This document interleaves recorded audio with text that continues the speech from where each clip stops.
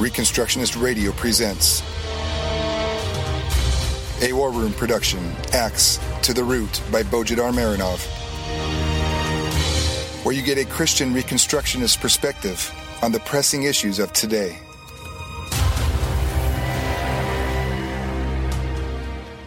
Welcome to episode 12 of Axe to the Root podcast, part of the War Room Productions. I'm Bo Marinov, and for the next 30 minutes we will be talking about a unique contribution the Christian worldview gave to the world of economics, warfare, and exploration, the caravel. Well, not just the caravel, but all the ship designs that followed from it, the carrack, the galleon, and the later ship designs that became the mainstay for the age of sail. That whole era between the 15th and the 19th century, the era of discovery, evangelism, conquest, slave trade, abolition of the slave trade, commerce, colonization, mass migration, and technological and scientific development, that era literally passed under the flapping of the sails.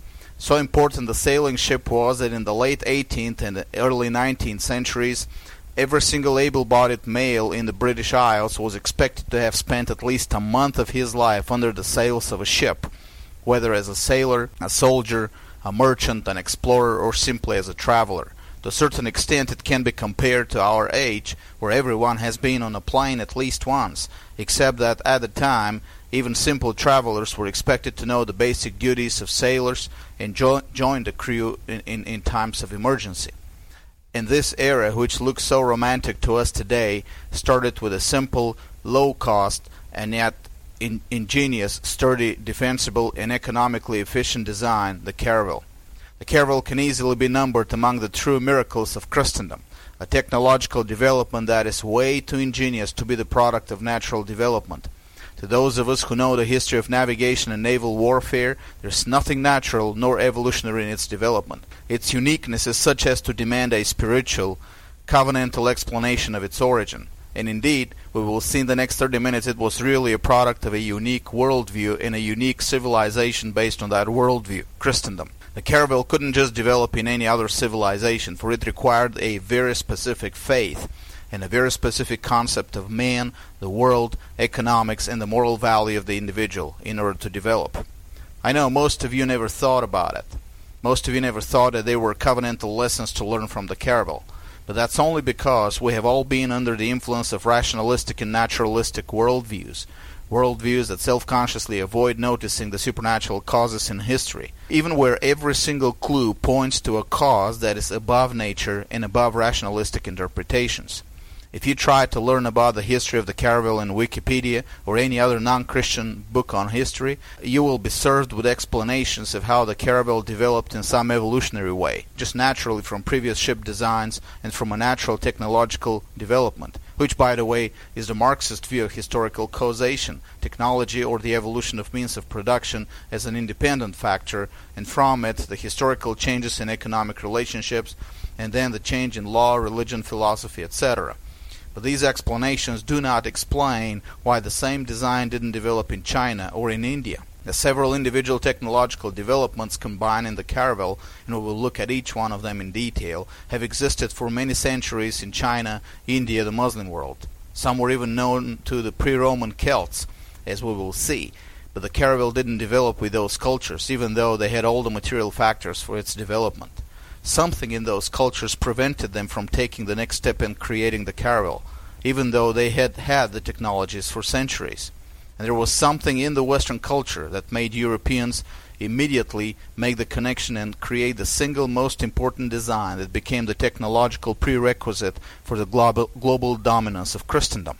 And it is very clear from the historical data that something was not a material nor a social factor. It was something else. It is the same mistake Murray Rothbard made more than 2 decades ago in his criticism of Gary North.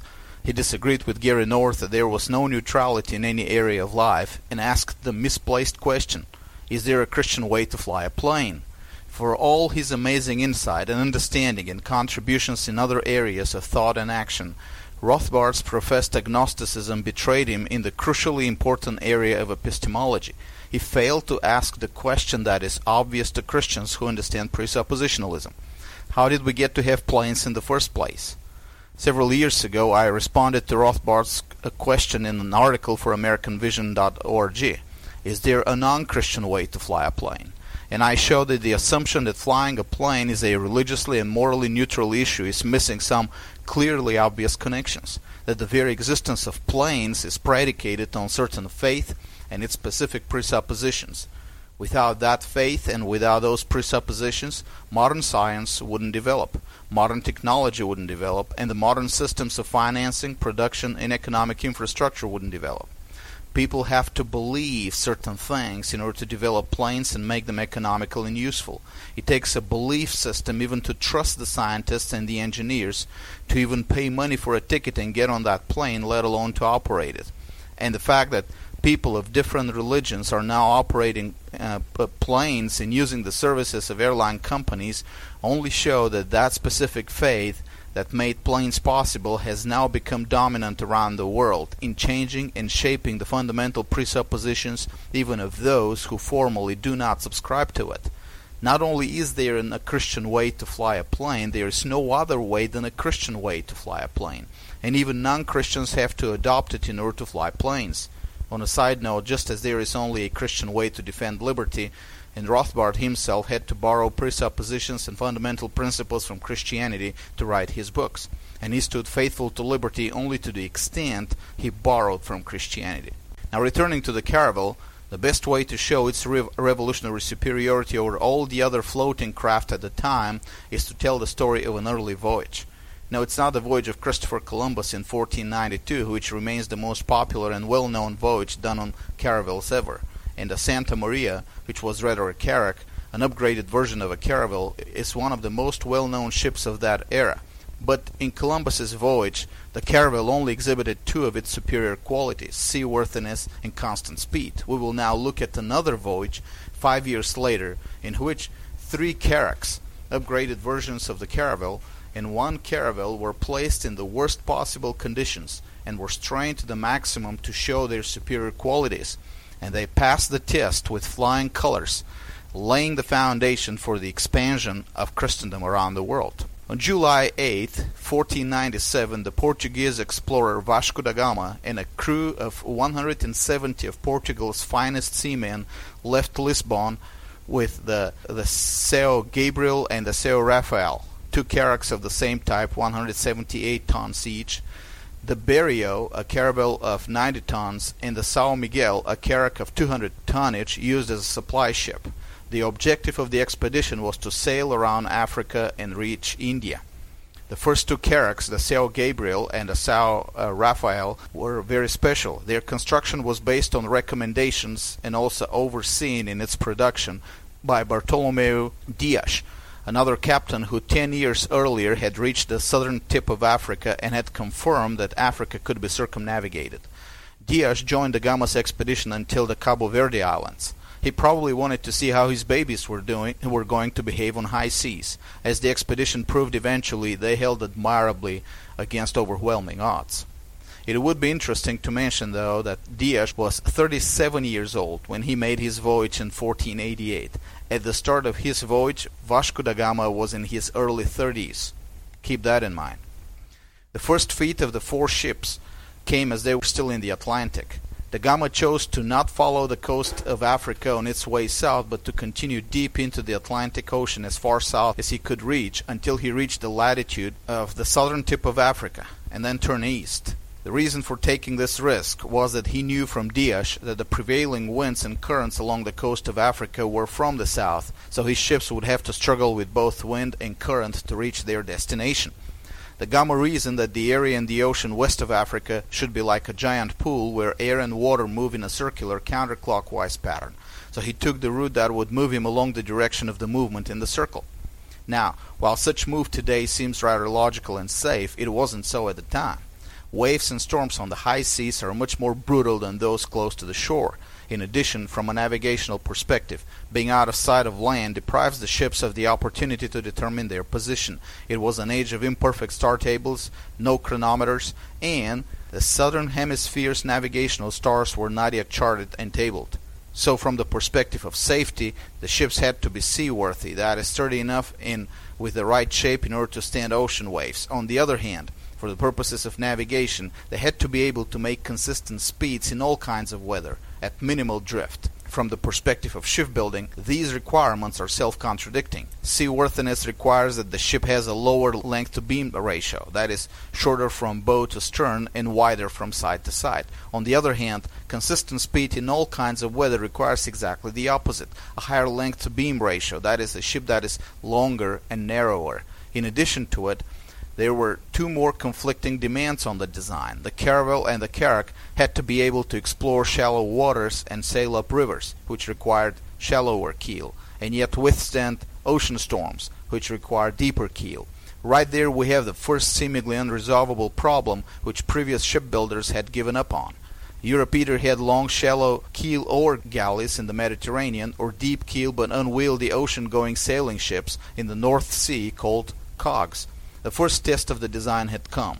The 4 ships passed it with flying colors. Vasco da Gama led the expedition into the open space of the South Atlantic, and that in the winter and spring in the South Hemisphere. It took him over 3 months to reach South Africa, the longest recorded journey out of sight of land so far. By comparison, Columbus's first voyage was only a little over a month from shore to shore. When the ships finally reached the coast of Africa and the St. Helena Bay, they were only 90 nautical miles north of the Cape of Good Hope, where Diaz had reached 10 years earlier. From a navigational perspective, what da Gama did was a ricochet shot at a target 1,000 yards away, which he couldn't directly see, entirely on mathematical calculations, with the first shot ever with a brand new rifle. And he almost hit the bullseye. And the ships arrived in a perfect condition after 3 months of sailing the high seas. This was nothing less than a miracle. Having reached the southern tip of Africa, the expedition stopped and broke up the supply ship, the São Miguel, and distributed the supplies to the other 3 ships. No, there was nothing wrong with the ship. The move seems to have been planned from the very beginning with a view of crossing the Atlantic. That was another example of the uniqueness of the Caravel. The design was so effective in both crossing oceans and maintaining constant speed in adverse condition, and yet was at the same time of such a low cost that an expedition or a trade convoy could afford to lose a ship or 2 and still make profit. Within the next year and a half, Vasco da Gama would lose 1 more ship. He would have to scuttle the São Rafael, and yet the net economic revenue from the expedition would amount to 60 times its total cost. There are not many examples in history where a trading enterprise could afford to lose half of its fleet and yet turn out such immense profit. The Caravel was both efficient and low cost, even for its time. But the real challenges were still ahead. On March 2nd, 1498, the expedition reached Mozambique and entered the harbor of the capital of Mozambique, an Arab-controlled Muslim sultanate, which was a major strategic point for the Arab trade in the Indian Ocean. For the next 1 year, the 3 ships would be sailing, fighting, and trading in waters entirely controlled by Muslim Arabs, and completely unknown to and unexplored by European navigators. And that at a time when back home, the Mediterranean was boiling with the battles between Christendom and the Muslim world. 50 years earlier, the Ottoman Turks had defeated the last European crusade of Vladislav, the King of Poland, and they had taken Constantinople. 6 years earlier, the Spanish joint monarchy of Ferdinand and Isabella had taken over the last Muslim stronghold in Western Europe, Granada, and the Spanish forces were taking the fight over to the coast of Africa. The Knights of St. John were still holding the island of Rhodes and harassing the coast of Asia Minor.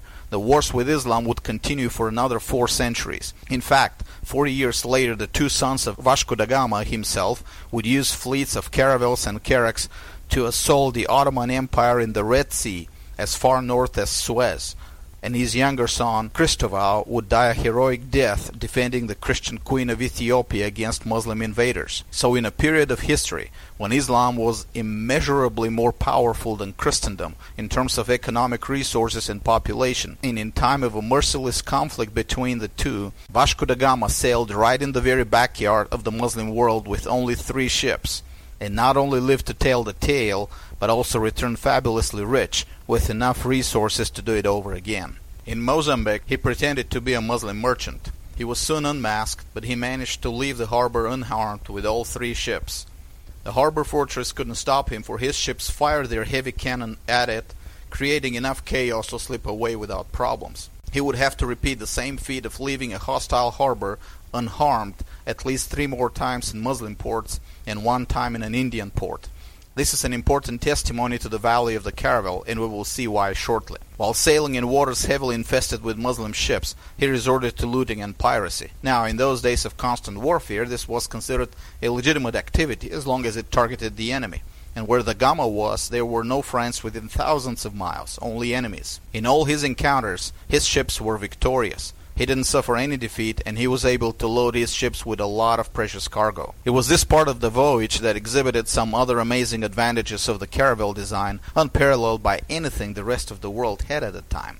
First of all, not only was the caravel seaworthy, it was also extremely maneuverable in shallow waters and small spaces. Navigators and pilots know very well the extreme challenges of maneuvering a ship within a harbor or a port. And we're talking about sailing ships here, not the modern motor vessels. Most harbors then, and all harbors today, did not allow ships to maneuver on their own power. They were, and are today, supposed to use tugboats, and specially trained harbor pilots. Keep in mind that the ship is not like a truck. A ship can't just press on the brakes if it can't take a curve.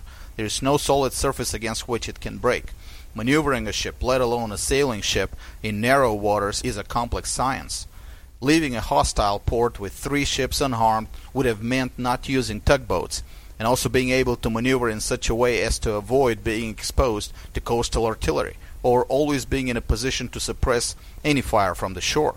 The caravels proved up to the task of maneuvering because they not only had a unique hull structure but also unique rigging, a combination of square and triangular sails on 2 or 3 masts which allowed them to both beat upwind and quickly pick up speed downwind. But they also had the firepower to suppress opposition. Now this was another unique characteristic of the caravel. While it was built for exploration and commerce, it could also carry heavy cannon, turning it into a true fortress on water. This took an engineering miracle unheard of in other parts of the world. On one hand, there was the problem of having enough space for cargo and for the heavy cannon and the cannonballs and the gunpowder. There was a greater issue to resolve. For a ship to remain stable on the water, its center of gravity has to be as low as possible. But for the cannon to be effective in battle, it has to be mounted as high above the waterline as possible. And heavy cannon is, well, heavy, which means placing it higher would move up the center of gravity of the ship, making the ship unstable. When the recoil from a broadside is added to the equation, the problem seems unresolvable, for no ship at the time could mount 10 heavy guns on its deck, fire a broadside against an enemy, and not capsize under the combined effect of their weight and of their recoil. And yet, the caravel did it. And it did it because the engineers and shipbuilders of Christendom had discovered and applied in practice the engineering concept of metacentric height, that is, the distance between the center of mass of the ship and the geometric center of its submerged volume. I will leave you folks to read up on this interesting engineering concept, but in short, it's an application of the Archimedes' principle integrated to take into account the geometry of the floating body. It is not a concept that can come just naturally and intuitively to the human mind. It takes serious scientific effort to formulate it and apply it in practice. That mechanical balance could be created by counterposing geometry to mass seemed like black magic at the time. The Chinese did understand the principle and used it to build tumbling mandarin dolls, or in Japan they're called okiagari koboshi dolls, or the modern roly-poly toys, and the Russian Nevalyashka dolls. We don't know if their engineers applied it to shipbuilding. If they did, they never used it to mount heavy cannon on their junk boats. It was European engineers who first thought of ships as roly-poly systems and used it to build their ships into floating fortresses. 80 years after the Gama's voyage, this engineering concept won the battle at Lepanto. The 6 gigantic galleasses built by the arsenal in Venice, with several decks above the water level with mounted heavy cannon, won the battle for Christendom. The Turkish captains at Lepanto believed that these large ships couldn't be anything else but merchant ships, or some supply ships, and happily surrounded them with their galleys ready to board and loot them. By the time they realized that all these decks above their heads were bristling with cannon, it was too late. 6 galleasses built on the same principle of mechanical balance and gun mounting as the caravels sank a third of the Turkish fleet even before the battle started in earnest. With his 3 ships thus armed, Vasco da Gama could face no serious opposition on the sea lanes between Africa and India. The technological superiority of the caravel made him almost invulnerable, and the numerical superiority of his enemies meant nothing. Eventually he found a pilot who took him across the Indian Ocean to Calicut in India. Now, Calicut brought some disappointment to da Gama in the fact that the local merchants showed little interest in European goods. European economy wasn't developed enough to be able to offer anything of significant value to the Indian market. Still, even the meager trade he was able to do produced results that back in Europe would amount to enormous profit. Eventually, the relation between da Gama and the king of Calicut deteriorated, which prompted da Gama to flee the port in the same way he fled the Muslim ports, forcing his way out using the superior maneuverability and firepower of his ships, and this time he even took hostages from the personal guard of the king. Immediately after that, da Gama made his only serious tactical mistake. He ignored the local knowledge of the monsoon seasons and tried to sail back to Africa before the winter monsoon patterns had set in. This meant that while the trip from Africa took him only 23 days, the trip back took more than 4 months, longer than his trip through the South Atlantic. We don't know why he made that decision. He may have been afraid of remaining near the coast of India after his quarrel with the king of Calicut. But even on that journey, the caravels proved their superiority. They were still able to beat the unfavorable winds, a feat that few ships at the time could do. Again, the unique rigging of the caravels was responsible for this. On the coast of Africa, he scuttled the São Rafael and continued back the same way around the southern tip with only 2 ships. In the Atlantic, the 2 remaining ships lost sight of each other during a storm. The Berrio reached Portugal earlier. Vasco da Gama stopped at the Azores to tend for his brother who had fallen terminally ill. After the death of his brother, he returned to Portugal with a treasure that was 60 times the total cost of the expedition, even after counting the cost of the 2 scuttled ships and the pensions of those of the crew who died on the voyage. He had proven his worth as a captain. And also, the caravel had proven its unique worth as a ship. It could safely sail the high seas and yet maneuver in narrow straits and shallow waters. It could maintain steady speed for long distances, and it could beat the wind. It could carry enough cargo to make it economically profitable, and yet mount heavy guns on its deck to make it an unassailable fortress. And it did all this at the lowest possible cost, for it was cheap to build, cheap to maintain, and it could do all these tasks with a minimum number of crew. Improving on the caravel, Christendom now had the means to conquer the world. Within a century, the oceans of the world would become a province of Europe. The question now is, why was this unique ship design developed in Europe and not in China, or the Arab world, or in Indochina, or in Japan, or in the Mesoamerican civilization? The different technological elements combined in the caravel were not all discovered in Europe. Europe wasn't even so well developed economically in the 15th century. Remember, among the trade goods Vasco da Gama brought with him, there wasn't much the Indian merchants would be interested in. Seaworthy ships were made by the Chinese as early as the 2nd century AD, and they had several masts and also had triangular, fully battened sails, capable of withstanding serious storms. From Julius Caesar's The Gallic Wars, we know that the Veneti tribe and the other Celtic tribes along the Atlantic coast made sturdy ocean-going sailing ships. In fact, in his book America BC, Barrefel shows that Celts and Phoenicians and Hebrews traded with North and South America long before Julius Caesar. China and India had heavy artillery long before Europe had it. They also made use of rockets and missiles as early as AD 11th century, but they never made it a habit to mount them on their ships. The Chinese also had some knowledge of the concept of metacentric height and the use of geometry to balance mass, but used it only for toys. The Arabs knew and applied Archimedes' principle to building large merchant ships, but that was about it. None of these civilizations, despite their superiority in numbers, scientific knowledge and technological discoveries and economic resources, made the effort to put all these advantages together and produce the miracle of the caravel. They didn't even bother to copy it and perfect it after they saw its clear superiority, the way Europeans copied and applied in practice artillery, the paper, missile technology, the Arabic numbers, and many others. Throughout the 16th century, these civilizations still had the economic and technological opportunity to catch up with Christendom and beat Europe in her own game, but they never did. To the contrary, in the face of a growing threat, they stagnated further, until in the 17th century it was too late.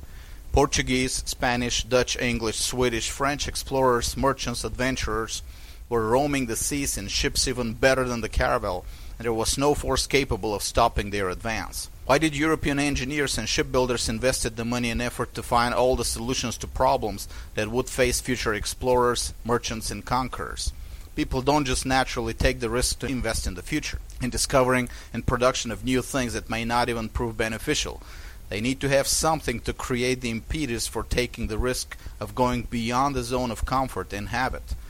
What was it that Europe had, but the rest of the world didn't? It was her worldview, founded on and nourished by her Christian faith. A worldview that the non-Christian nations didn't have. A worldview that made her ignore the comfortable complacency of the present and the known, and dive into the world of the unknown future despite her disadvantages in terms of population and economic resources. First, it was the drive to expansion, characteristic to her worldview, which was lacking in any other civilization. Modern historians and sociologists give different reasons for that drive to expansion. Atheist, and especially Marxist historians, blame it on either demographic pressure or greed for gold. But such interpretation is ludicrous. First, Europe was not nearly as densely populated as, for example, India or China, or the valleys of the Nile or Mesopotamia, which had a monstrous density of their populations at the time compared to Europe. Even in Mexico, the Aztec Empire had 3 to 4 million population squeezed in a few cities around the lake, and their military exploits had nothing to do with colonizing more lands or trade, but just looting and capturing material for human sacrifices. And to propose that only Europeans were so greedy as to want expansion, while everyone else was free of greed, shows a serious lack of understanding of the human nature. Of course, trade and the desire for riches can be said to have been a major motivation for many people, but still, the same desire for riches didn't make Japan or China have a mind focused on expansion. Christian historians like John Eitzmo in his Columbus and Cortez, Conquerors for Christ, explain the expansion drive with evangelism. This is a more probable cause given that evangelism is unique to the Christian faith. Well, there is a sort of evangelistic drive in Islam, but much weaker, for it is combined with a fatalistic worldview. Now, I have my own version of the motives for the expansion drive, but that version needs to be developed in a bit more detail. It is that the drive to expansion was eschatological, specifically finding the empire of Prester John. I think this motive is much more universal, given that not all explorers expressed desire to evangelize or convert the pagans, but for 2 centuries all of them were officially supplied by their governments with accreditation letters to Prester John. We will talk about it in another podcast. But all of these, demographic pressure, trade impetus, evangelism, eschatology, were based on a Christian worldview. Yes, even the trade impetus and the demographic pressure. It was the Christian worldview that informed them that the meek shall inherit the earth, and therefore the righteous were supposed to live their comfortable lives and go out and conquer the earth. The expansion mindset was possible only in a Christian context. But the expansion motive was not solely responsible. There was more than that, namely that Europe expected that expansion to happen through individuals, families, and private economic entities. Now, pagan Rome also had a drive to expansion for a time, as did China, as did some ancient empires. But that expansion was an expansion of the state's borders, not an expansion of a civilization or faith. The expansion of Christendom was to be expansion of wealth and dominion for individuals. Christianity, even in its darkest days, viewed the individual as the basic unit of government, and therefore the individual as the basic unit of civilization and expansion. It trusted the individual. It taught the individual to be self-governing and responsible, to be a moral entity of his own before God. And consequently, the technology and the economy of Christendom took it as their mandatory task to produce the best tools of dominion at the lowest cost possible, so that as many individuals as possible could take advantage of them and expand their personal and individual borders in wealth, land, commerce, industry, etc. The Chinese had magnificent ships and knowledge of shipbuilding and engineering, but they never applied that knowledge to reduce the cost of building their ships. Large-scale shipbuilding was affordable only for the state and its rulers. The lower classes couldn't afford more than simple boats for fishing or personal transportation. In Europe, Even though kings and princes invested in the development of new and better ship designs, the knowledge and the opportunity were open to everyone with heart and desire to take it to the seas. And not only the ship designs, but the weapons too. The caravel and the subsequent ship designs wouldn't be of much value for private individuals if the heavy cannon needed to make it a fortress in water weren't also available for purchase by private individuals. Between China, India, and the Arab world, Europe was the last to place heavy guns on the battlefield. But pretty soon European arm manufacturers were producing them in large quantities at prices low enough for small ship owners to be able to afford dozens of those heavy cannon. A private businessman shopped for guns in the same way we today shop for tools. He'd just order them and have them delivered to his ship. This was Christendom, folks, and that was liberty. We argue and fight today for open carry for little handguns. Our Christian forefathers could open carry mortars and 42-pounders. Keep that in mind. This concept of a private individual as a responsible, self-governing moral agent worthy of trust and delegated to expand Christendom on his own private initiative through commerce and conquest was unique to Christianity. Without understanding this unique concept, we can't understand neither the development of the caravel nor that whole period of the history of the world between the 15th and the 19th centuries. And of course, their optimistic view of the future, characteristic only to the Christian faith. European engineers wouldn't apply their talent and skill to creating the miracle of the caravel if it wasn't for expectations of the future that told them that it will be better and more developed than the past. People do not normally get out of their comfort zone or out of their habits to risk, innovate, explore, invest effort unless they are moved by a faith that not only tells them that success is possible, but also that it is mandatory. The concept that there is always a solution to every legitimate problem before man is not a natural concept. It must be nurtured by a supernatural faith. Why would anyone invest time and effort to solve a seemingly unsolvable problem, like the conflict between stability and defensibility of a ship, unless that same person has the faith that there is a solution to every problem?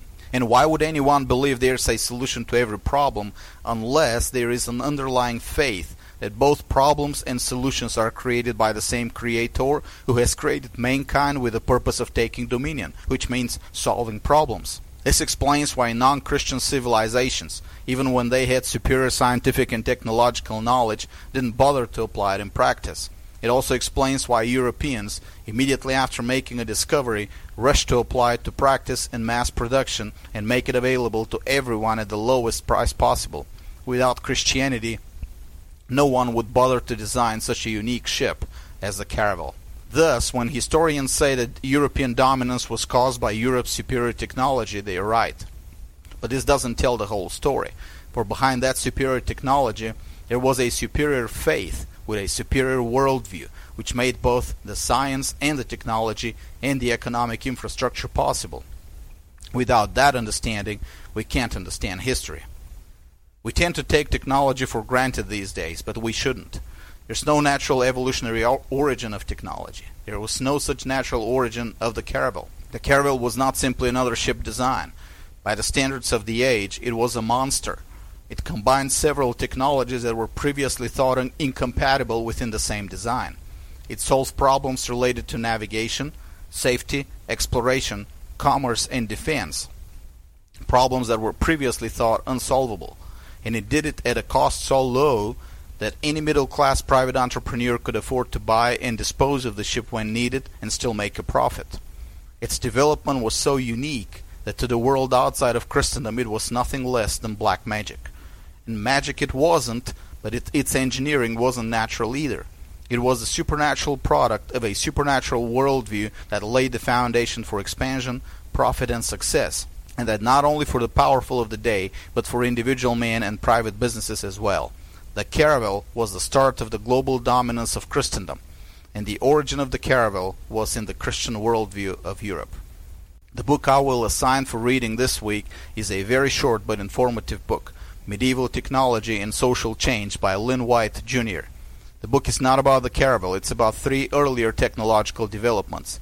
The value of the book is not so much in its worldview, for it is not explicitly Christian, as it is in showing that what we take for granted today was in fact history-changing. We need to stop taking things for granted and see God's direct involvement in history through His gospel and through the worldview created by His gospel. And for this, we need to learn to see the important details where we haven't seen them before. And I will return you again to my work in Bulgaria. We just recently published in Bulgarian R.J. Rushdoony is the Foundation of Social Order, the book that I consider the most unique book ever written in Christendom. And that book is exactly about that, how the worldview of Christianity changed history. I need your help to publish more books. Visit BulgarianReformation.com and help me create the intellectual foundation for the future Christian civilization in Bulgaria. BulgarianReformation.com. Donate. God bless you all. This was a Reconstructionist Radio War Room production. Axe to the Root with Bojidar Marinov. Please visit BojidarMarinov.com and ReconstructionistRadio.com/Axe to the Root.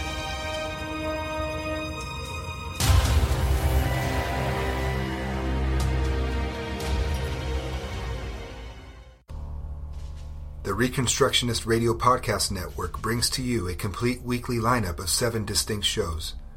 You can subscribe now to your favorite shows on iTunes, or you can subscribe to the Reconstructionist Radio Master Feed on iTunes, where all of the content we produce, including the audiobooks and audio articles, will pop up as soon as they are available.